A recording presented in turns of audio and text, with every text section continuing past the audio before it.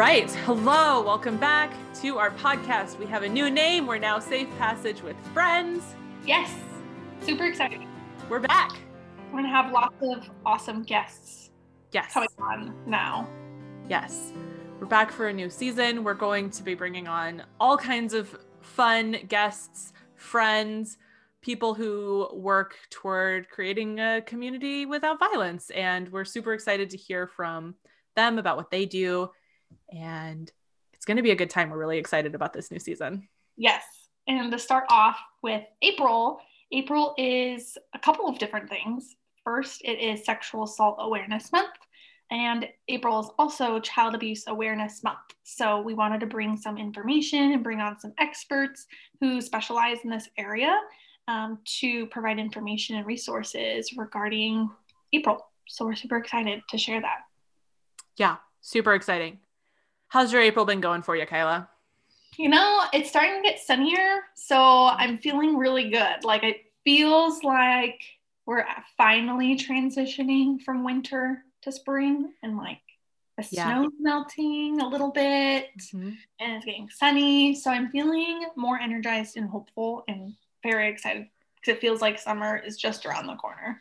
I'm in the same boat. I always refuse to admit that like spring and summer are coming when we're switching from like winter to spring or like spring to summer, because we always have like it starts to get nice and then we have like this second winter after the full spring. Yeah, it's like winter, fake spring, second winter, and then real spring. Exactly. I think I'm finally ready to believe that this is maybe real spring finally. Yeah. I've been getting out my bicycle. Yeah, I'm thinking like planning all the fun like things for the summer, like camping and hiking. Yeah, it's finally warming up a little bit. I don't have to wear like my giant down coat every morning when I walk from my house to my car. I'm not wearing like 3 layers. Yeah. It's feeling silly. Yeah. And it's nice to see all the kids after spring break too. It's kind of like a push before summer. It's a good time. Spring. So our guest speaker for the month of April, I'm super excited about because she reached out to us a few months ago and she's doing really awesome things in Boise. And her name is Michelle Batten. She is the Family Engagement Coordinator for the Idaho Federation of Families for Children's Mental Health. So it's a perfect time to kind of collaborate with Michelle and for the Idaho Federation of Families for Children's Mental Health this month, because we know that there is a huge need for children who've experienced trauma to receive support and mental health services. And so we really wanted to dive in with Michelle on how trauma impacts children's mental health and talk more about what parents can do if parents have had a child or have a child who's experienced mental health struggles or trauma or anything along those lines. So it's been really great to talk to Michelle. Michelle, like I said, works at the Idaho Federation of Families for Children's Mental Health, and they support families and parents of youth who have experience with mental health, substance abuse, foster care, and juvenile justice related issues. So she has a wealth of knowledge and information. And so I'm really excited for everyone to listen to this month's podcast because I think it is full of really great information that anybody who has children in their lives in any sort of, or in any relationship or works with kids, this is a great opportunity to kind of learn from Michelle. Super excited to chat with Michelle. We are so grateful that she's taken the time out of her busy schedule to chat with us, and we are incredibly excited to learn from her, hear more about her work and what she does, and her knowledge around children's mental health. So could you tell us, Michelle, a little bit about your role and about the Idaho Federation for Children's Mental Health? Sure. I am the Family Engagement Coordinator. Just a minute. I'm going to mute for a second to tell my kids to get the dog out. I am the Family Engagement Coordinator, And I provide help and support to our youth coordinator, as well as providing programming for our parents and developing that and supporting our parents in a variety of ways. Idaho Federation of Families our mission is to improve, preserve, and restore mental health of youth and families. We talk about youth voice a lot and parent voice, and we do that by gathering input on the mental health system, by training and assigning youth and parents to work groups at the state level. And we also do training events for parents and youth. Last fall, I ran an event for helping develop youth storytelling so that they can advocate for themselves through their own stories. We also do things like partnering with families to navigate and access services in Idaho. So I run the family support line and we help families there. We operate youth programs and develop those throughout the state with Youth Move National. And right now we have Youth Move Idaho, which is running virtually. And then we also provide education for parents and professionals and others working with youth and working on our conference right now. That is awesome. That's like a lot of things. It is really busy. Yes, I don't do them all. It's our good team. So that's really cool. A lot of important work though. Mm-hmm. Yeah, especially like children's mental health, especially like I'm sure you see it too, but we see such a huge need for it up here. Well, what I love is I get to work on the micro level of answering phones and helping families practically. And then I get to work at the macro level with state agencies to change policy. So that's exciting it's not very many jobs you get both things. Yeah, that's super nice. Because like you said, you kind of get the immediate, like those intimate connections with families and individuals, but then you also get to see like the bigger picture with policies and programming. You kind of get to see the whole like trickle down effect too, which is great. Yes.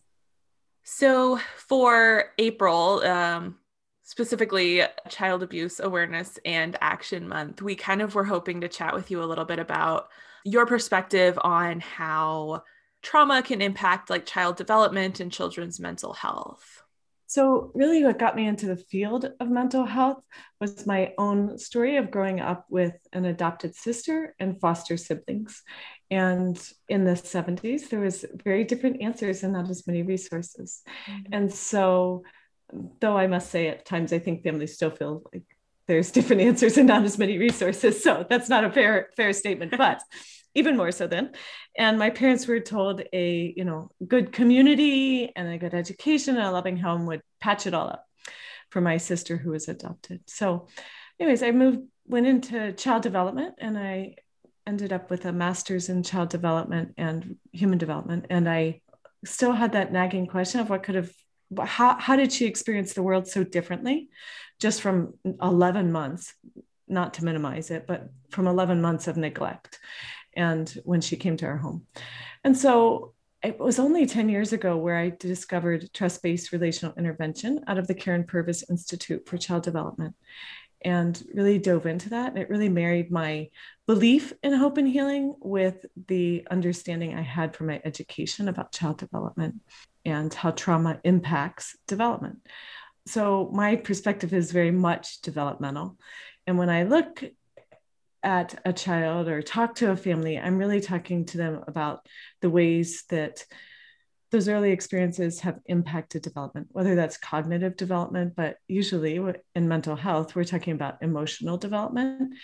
And when we look at what I call a trauma age, it's usually about half of the chronological age. So most often those families that I work with, for me, particularly foster and adoptive, but now at the Federation throughout the state, mental health, I'm looking at kids who are, 8, but acting like a 4-year-old, and their behavior is getting them into the category of severely emotionally disturbed.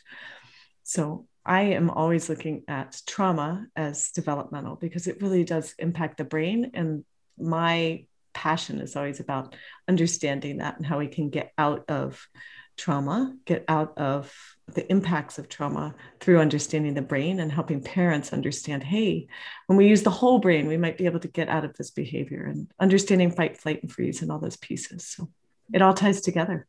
That is really cool. And earlier you had said trust-based intervention is one way.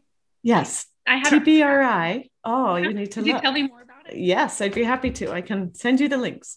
TBRI, Trust-Based Relational Intervention, comes out of the Karen Purvis Institute of Child Development. TBRI is a whole child intervention. We look at development, we look at attachment, and we look at the impacts of trauma on those. And it's really the three pillars of TBRI are connection and looking at how attachments are formed. It's looking at empowerment, understanding the inside and outside of what's going on with a kid and how that's impacting them. And then the last piece is correction and a trauma responsive discipline model, corrective model. So anyways, those are the pieces of TBRI. So I started diving into that about 10 years ago. I became a TBRI educator in 2015 and have worked with people across the United States teaching about TBRI. That's amazing. Yeah. Like that's what we've seen is just that like whole picture model, like trauma informed model is so like important for, especially for kiddos, because I think sometimes when they've experienced so much trauma, they're like, it's hard for them to kind of cope with that, like being, and it's hard from like an outside perspective too, to see like a kid, especially like those behavioral reactions like we were talking about are so common. And a lot of times, you know, people kind of just focus on like the behavior, but not really on like what's happening. And I say that often. That's my kind of my motto. I push is what's the need behind the behavior, and what are we seeing through behavior that the child needs actually. And I think that what works well for me for TBRI is because it's developmental. It actually is great for any kid, any human. One of our things we say in TBRI is teaching kids about redos and getting to try again. And I often say this TBRI is good for any relationship. It's wise to not say that to a significant other. Would you like a redo? But generally speaking, the philosophy of redos is really good. When kids have experienced trauma, what are some common ways that you see them kind of responding to that trauma, whether it's emotionally or cognitively or? Well, one of the, we get a lot of kids who have sensory issues. We get a lot of kids who have big behaviors. Those are the kids I end up working with their families a lot often, because in my work with Idaho Federation of Families, the kids who need our help, the families who need our help are families who have children with severe emotional disturbance. So I'm always talking about the kids with really big behaviors, but those really big behaviors are the piece that families want to focus on. But when we're working with them, we also need to look at what is the way that you're connecting to, because healing comes in relationships. And when kids are impacted by trauma in those early years, 1 through 3, we see these kids who have attachment that isn't always healthy. And then parents, whether they're adoptive or biological, foster parents need to find new ways to attach and teach relationship skills. Because what's interesting is that how we attach to our caregiver in those early years is a pattern we carry on our whole life. So you could actually look at how my mom attached to how my grandmother attached to my mom and never meet my mom and how she parented me. And then look at how my parenting styles with my kids. And unless I've done my own fierce work, that's going to be a pattern through generations. So that piece of attachment and what kids learn in those early years is that emotional regulation and how I do relationships. So that's an important piece of the behavior that comes out for trauma. Are there any common patterns that you see of what that looks like? Certain attachment behaviors early on tend to like play out in certain other behaviors later on. Like, of course, different situations are different for different people, but I'm curious if there are any like common patterns that you tend to see, or if it's a lot more unique than that. I don't know that it's unique. I mean, I'll say that again. Of course, it's unique in the individual, but we can look at patterns in that, like I said, we can see trauma, that emotional development that's half the age, right? We can see a place where an 8-year-old's acting like a 4-year-old those are pretty big behaviors. If you've parented, let's say a 6-year-old acting like a 3-year-old, if you've parented a 3-year-old, it's not an easy season to parent. And so you end up with a kiddo with really emotionally dysregulated, but that's not okay when you're 6. That's not okay to throw a chair or throw your body or those types of things. So those kiddos who have had big trauma in their life end up with those big behaviors. Now, for the families I work with who have adopted, sometimes we think that if we adopt them in those first days, that means there's no trauma. And what we know is that one of the trauma indicators is in utero trauma, even, and that there's a neurochemical attachment, a neurochemical relationship with the birth mom. And so it's really important that we recognize that there was a loss and grief, and that's where the individual piece comes out, right? Some kids are okay, but other kids, we have to say, oh, wow, that really impacted them.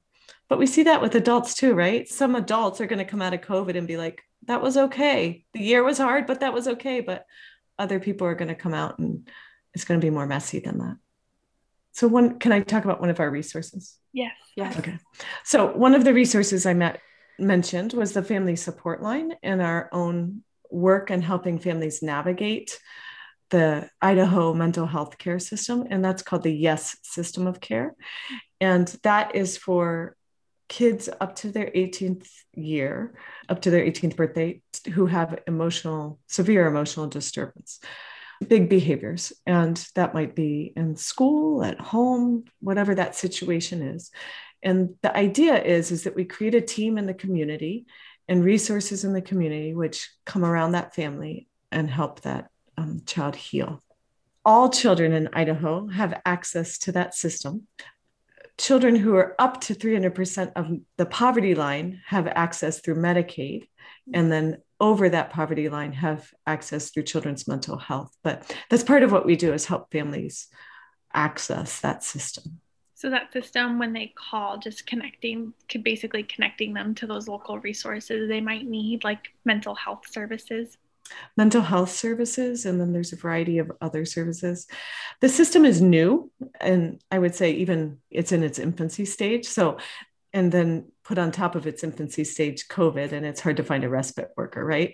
It's hard to find someone to come babysit a typical family, let alone find someone who we can hire to come into our home regularly. So we're helping families find those different services that are supposed to be available but have not been put in place in all regions. But we're helping families understand what those are and how they can advocate and who to call and those pieces as well. That's super helpful, because I feel like it's hard for parents.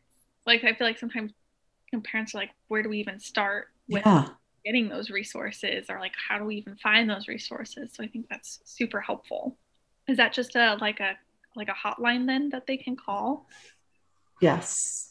So our phone number is 208-433-8845. And that phone number, you can pick a menu for the Family Support Line and be able to access that support. And I would be the person who would either answer that phone or call you back. Great. We can put that information in our show notes when we publish this podcast. Perfect. That phone number is available during business hours then? And then Correct. After hours, they would just leave a message and then. Correct. As well, on idahofederation.org, we have resources for crisis. Each region in the state has a mobile crisis response team, as well as Optum, who currently has the contract to provide the YES services. They also have a crisis number. Are there any tools or suggestions on what parents maybe who have children who've experienced trauma or who are experiencing mental health challenges, things that their parents can do? I think the easiest thing that we end up doing is isolating. And so my biggest thing is build a community.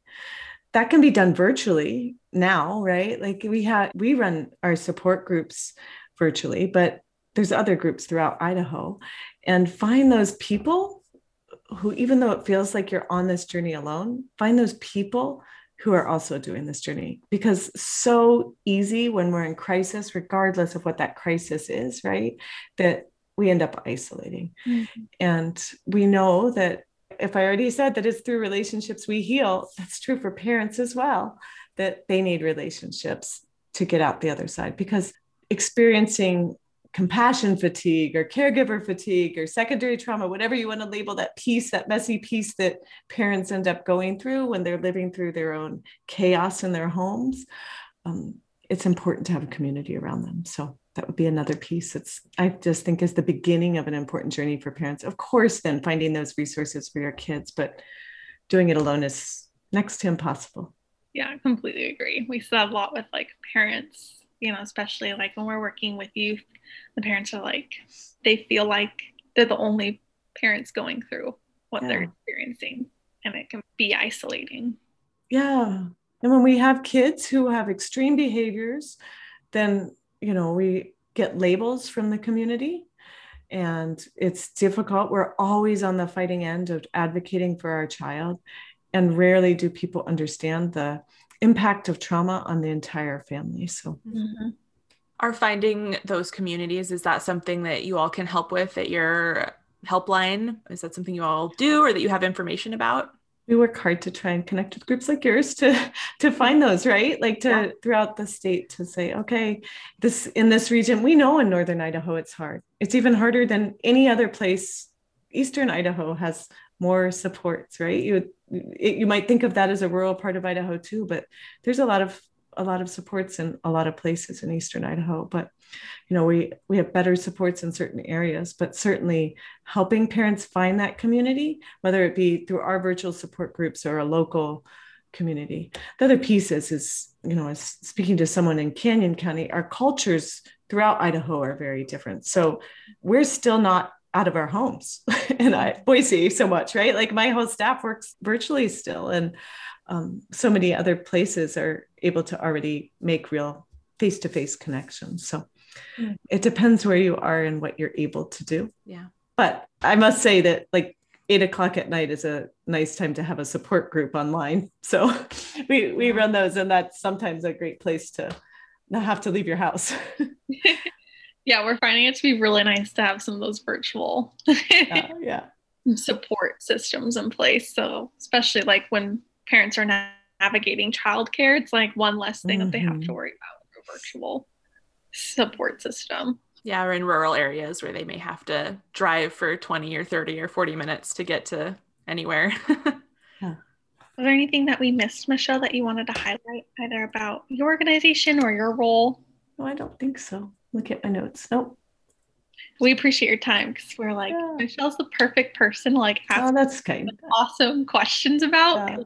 I think a lot of times, sometimes kiddos get missed with the like prevention pieces, but they're really can be the most important pieces to all of them. And we just love highlighting like resources, especially for parents, because there's so many awesome organizations like yours out there, and just being able to share that makes it a little bit easier. Well, and because we're in our infancy state for ES, not all therapists might think, oh, we should plug this kiddo in, right? But we need to start doing that so that we can build up our system, because until it's this catch-22 of until we identify those kids, the resources aren't built. Yeah, that makes sense. Thank you so much for chatting with us. I feel like I learned some things. Good. Well, if you guys have questions or programs that are good for us to highlight, send them our way, like support groups and things like that, because we're always looking to partner with other groups who are providing that support. If you need if I refer to anything and you need the resources, they're either on our website sorry, my screen's over here, like you can see it. Either they're on my website or let me know and I'll let you know where they are. Perfect. Okay. Thank you, Michelle. I appreciate it. Yeah, Thank you so much. All right. Have a good day. You too. We just want to thank Michelle for coming on and taking time out of her busy schedule to share all the information. She shared so many great pointers and tips on how trauma impacts childhood development, what kind of behaviors might people notice from children, displayed by children who have been impacted by trauma or are experiencing mental health. Super great tips to kind of cue into. She also provided really great information on tools for parents and resources that are available for parents who have children who've experienced trauma and or experience mental health challenges. And the Idaho Federation of Families for Children's Mental Health is one of those really great resources. And so we're going to include their contact information in the show notes, but their phone number is 208-433-8845. And if email works better, their email is info@idahofederation.org. So those are a couple of ways that you can get connected with the Idaho Federation of Families for Children's Mental Health. And they have really great resources. Michelle talked about how they're rolling out a new hotline, and that's a really great way for people to reach out for services. Even though they're located in Boise, they serve the entire state of Idaho. So it doesn't matter where you are in Idaho. The Idaho Federation of Families for Children's Mental Health is a great resource, and they'll get you connected to those support and resources. Wonderful. Great organization, great information, incredibly helpful. So like we mentioned at the top of the episode, April is Sexual Assault Awareness and Action Month, as well as Child Abuse Awareness and Action Month. A couple of big mouthfuls of words there.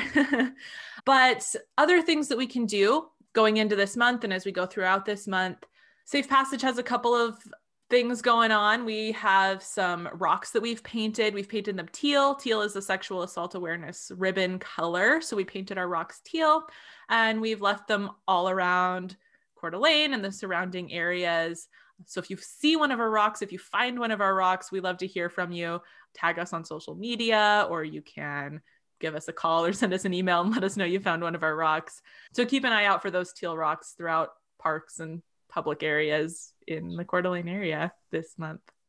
And we are also distributing coffee sleeves all over North Idaho, really. So there's coffee sleeves that say that have a little consent message on them. So if you find our coffee sleeves, we have coffee sleeves at Calypso's, Fine Brewed, Bean Barn in Rathdrum, Fire Up Espresso in Spirit Lake, and the NIC, the North Idaho College campus, has some coffee sleeves at their Cardinal Coffee Shop.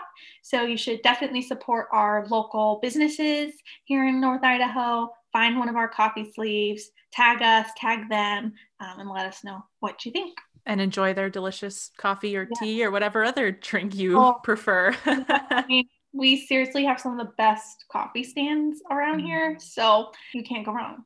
Or go to all of them. I don't know. It's true. I feel like go to all of them. And we also have another event going on. April is also Child Abuse Awareness Month and Prevention Month. So our Children's Advocacy Center is bringing awareness to child abuse.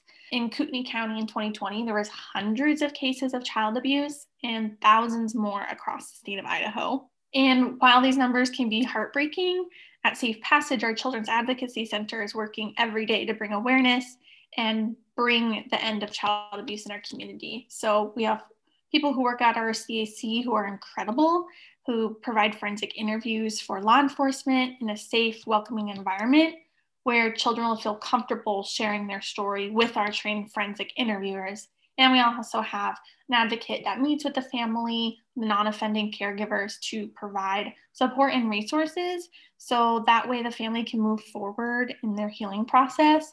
Of course, our CAC also has an awesome director who kind of keeps things going. So this year for Child Abuse Awareness Month in April, we're raising funds for the Children's Advocacy Center. So we are selling pinwheels that will be placed in the lawn at the Kootenai County Courthouse to have visual representation of every case of child abuse in Kootenai County. So all proceeds from this fundraiser will go right back to the CAC to continue to fund all the resources needed for families affected by child abuse in our community. So you can always go to our Safe Passage website and buy a pinwheel. So that would be great. Yeah. And I think all three of those, they're to raise a lot of awareness around a lot of these issues. Because one of the things is, when we don't talk about the existence of some of these things that are honestly difficult to talk about, sometimes it can kind of create an attitude that maybe it doesn't exist or that it's not an issue. And so kind of the goal of a lot of these is to just raise awareness that it is a thing that's happening and there's work being done around it and there are things that we can do. So as little as it seems to like buy a pinwheel or take a picture of a coffee sleeve, it really does help spread that message, spread that word, and it helps. We also have a support group starting up for teens who have been impacted by sexual abuse or sexual assault. It's for anyone between the ages of 14 to 18 years old.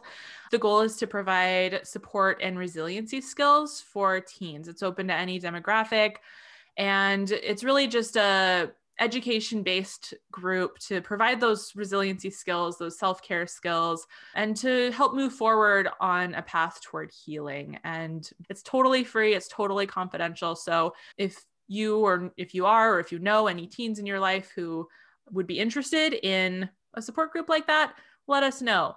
It's been a lot of fun. We've been doing a support group for a while, and so we're getting ready to start a new cycle pretty soon. So you can visit our Instagram page, or you can email us at studentsafety@safepassageid.org if that's something you're interested in, or if you have more questions or you want more information. We're fun. We are fun. We do our best. So if you have any more information, you want to follow along with any of these awareness events that we're doing, you can keep track of us on Facebook or on Instagram or on any of our social medias. You can find us Safe Passage on Facebook. We're on Instagram. We have 2 different Instagram accounts. We're at Safe Passage Teen, as well as at Safe Passage ID. We also have a YouTube channel. All of that is linked on our Safe Passage Teen Instagram. Keep an eye out for new podcast episodes. We're going to have new episodes coming out every month for the next little while. We'll have lots more friends on our podcast, and we'll hear from a lot of community workers helping create a safer community. You can also visit our website, www.safepassageid.org. And if you would like to talk with one of us, if you'd like to get a hold of us, you can also call our 24/7 hotline, 208-664-9303. Did I forget anything? No. Okay. All right. Everyone enjoy the sunshine. Yeah, enjoy the sunshine. Have a wonderful day or a wonderful week. And we hope you have a beautiful April. See you next time.